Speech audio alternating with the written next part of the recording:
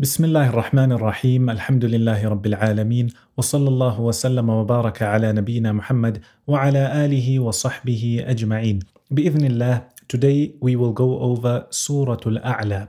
It is recorded in Musnad al-Imam Ahmad that Rasulullah sallallahu alayhi wasallam loved to recite this surah.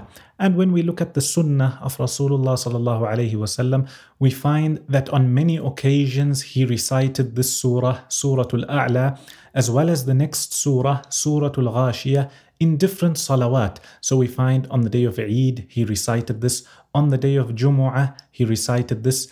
In the witr, he recited Sabbih Isma Rabbika Al-A'la and Surah Al-Kafirun and Surah Al-Ikhlas. Allah Jalla wa Ala begins by saying, Sabbih Isma Rabbika Al-A'la. Glorify, praise your Lord, praise Allah, who is most high. Alladhi khalaqa fasawwa. He is the one who created and he perfected what he created. When it comes to human beings, we find Allah Jalla wa Ala created them and he fashioned them. He made them upright and created them with the best of posture. وَالَّذِي قَدَّرَ فَهَدَى. Qaddara could mean that he measured. So everything was created and made with the correct measure. Or it could mean that he decreed every single thing. فَهَدَى. And then he guided these things. This guidance, as mentioned by the Mufassirin, is all-encompassing of everything. So you find when it comes to the human being, he has been guided to choose goodness or evil. When it comes to the animals, they have been given the ability to get to what they need and what benefits them in terms of their food, etc. And everything that he created, he has granted this guidance and this ability. وَالَّذِي أَخْرَجَ الْمَرْعَى.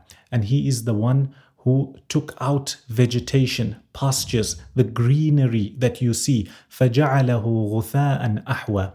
This greenery, it then wilts away, it changes color, it dies. سَنُقْرِئُكَ فَلَا تَنْسَى. Indeed, O Muhammad sallallahu alayhi wasallam, we will teach you this Quran, so you will not forget it. It's mentioned that when Rasulullah sallallahu alayhi wasallam used to receive revelation from Jibreel alayhi salam, as soon as Jibreel would recite, he would immediately try to recite because he feared that he may forget. So Allah Jalla wa Ala tells him, سَنُقْرِئُكَ فَلَا تَنْسَى. You will basically read, you will be taught in a way where you will not forget. إِلَّا مَا شَاءَ اللَّهِ. Except that which Allah wishes. The ulama mention that this is speaking about naskh. Naskh is abrogation. We should remember when it comes to the Quran and naskh basically means there was a ruling or a verse that came and then it was abrogated or cancelled. There are different types of naskh. One of them being where Allah Jalla wa Ala sent a ruling and he sent verses speaking about this ruling. After a while, the verses were abrogated as well as the ruling. Another form of naskh, Allah Jalla wa Ala reveals an ayah with a ruling. The ruling is then cancelled, but the verse remains. The third form of naskh, when it comes to the ayat of the Quran, is Allah Jalla wa Ala reveals a verse and He reveals a ruling with it. The verse is cancelled, but the ruling remains. These masail are mentioned in a lot more detail in the books of Usul al-Fiqh. So Allah Jalla wa Ala is saying here, سَنُقْرِئُكَ فَلَا تَنْسَى إِلَّا مَا شَاءَ اللَّهِ. O Muhammad sallallahu alayhi wasallam, we will teach you this Quran in a way where you will not forget it unless Allah Jalla wa Ala wishes. And we spoke about naskh. It is mentioned in another ayah of the Quran. Allah Jalla wa Ala says, مَا نَنْسَخْ مِنْ آيَةٍ أَوْ نُنْسِهَا نَأْتِ بِخَيْرٍ مِّنْهَا أَوْ مِثْلِهَا. Whenever Allah Jalla wa Ala abrogates an ayah, there is naskh involved. He brings another ayah which is similar or better. And this naskh can be when a verse is revealed or he causes the messenger to forget. إِنَّهُ يَعْلَمُ الْجَهْرَ وَمَا يَخْفَى. Indeed, Allah Jalla wa Ala knows everything that is apparent and everything that is hidden. وَنُيَسِّرُكَ لِلْيُسْرَى. And we will make it easy for you to do good deeds. فَذَكِّرْ إِن نَفَعَتِ الذِّكْرَى. so you should remind the people. As for the word in this verse, the scholars differ as to its meaning. So some of them interpret the verse as being فَذَكِّرْ إِن نَفَعَتِ الذِّكْرَى. So remind, give a reminder only if this reminder is beneficial.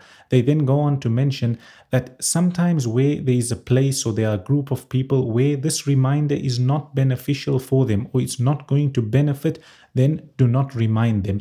They go into further detail and they say for Rasulullah sallallahu alaihi wasallam, the very first time he was ordered to convey the message. After that, there were certain people, for example, Abu Lahab and his wife, where revelation came to say that they would never believe. Here, he didn't have to carry on warning such people because it was already decided. Another way of interpreting the verse is remind the people because reminders benefit. Yet a third way of interpreting the verse, some of the scholars mentioned that there is a hidden meaning which completes the sentence. So, فَذَكِّرْ إِن نَفَعَتِ الذِّكْرَى means that give the reminder, even though it doesn't benefit certain people, it benefits others. For those who want to read further into this mas'ala, they can go to the books of tafsir. Also in the book Daf' Iham al-Ittirab, we find the author rahimahullah has mentioned this mas'ala or this verse in detail. Allah Jalla wa Ala then says, سَيَذَّكَّرُ مَن يَخْشَى. When you give your reminder, those who benefit from this reminder are those who fear Allah, those who want to do good deeds. وَيَتَجَنَّبُهَا الْأَشْقَى. As for those who are evil, who don't want guidance, they will not benefit. They will stay far away from your reminder. الَّذِي يَصْلَى النَّارَ الْكُبْرَى. These people who rejected, they didn't want to follow the reminders, they are the ones who will be thrown into the blazing fire. ثُمَّ لَا يَمُوتُ فِيهَا وَلَا يَحْيَى. Whilst they are being punished in this fire, they will not die. So basically, they will not be put out of their misery. ثُمَّ لَا يَمُوتُ فِيهَا وَلَا يَحْيَى. Nor will they be able to live properly. It will just be punishment. We ask Allah Jalla wa Ala to protect us. Allah Jalla wa Ala then says, قَدْ أَفْلَحَ مَنْ تَزَكَّى. Successful is he, the one who purifies himself from all evil, everything that Allah Jalla wa Ala dislikes when it comes to shirk, when it comes to bad deeds, etc. وَذَكَرَ اسْمَ رَبِّهِ فَصَلَّى. And he remembers his Lord and he performs salah according to one interpretation. The other interpretation is this verse is speaking about sadaqatul fitr.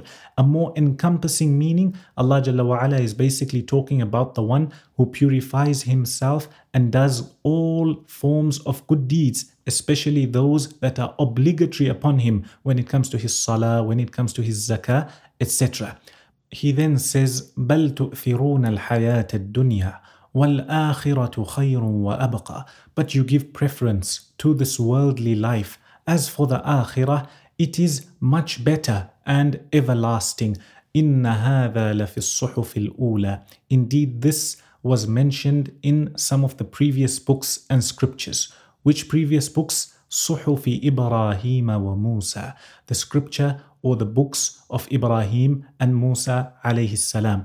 The scholars differ as to what exactly was mentioned. Is Allah Jalla wa Ala talking about the story of this surah, or is he talking about this whole surah, or is he talking about the verses starting from قَدْ أَفْلَحَ مَنْ تَزَكَّى? Is he saying that these verses from there are mentioned in the Quran and they were also mentioned in the scriptures of Musa alayhi salam and Ibrahim alayhi salam with a similar meaning? We ask Allah Jalla wa Ala to grant us beneficial knowledge, to grant us understanding of the Quran and make us from those who practice upon it. Ameen. Wa sallallahu wa sallama wa baraka ala nabiyyina Muhammad wa ala alihi wa sahbihi ajma'in.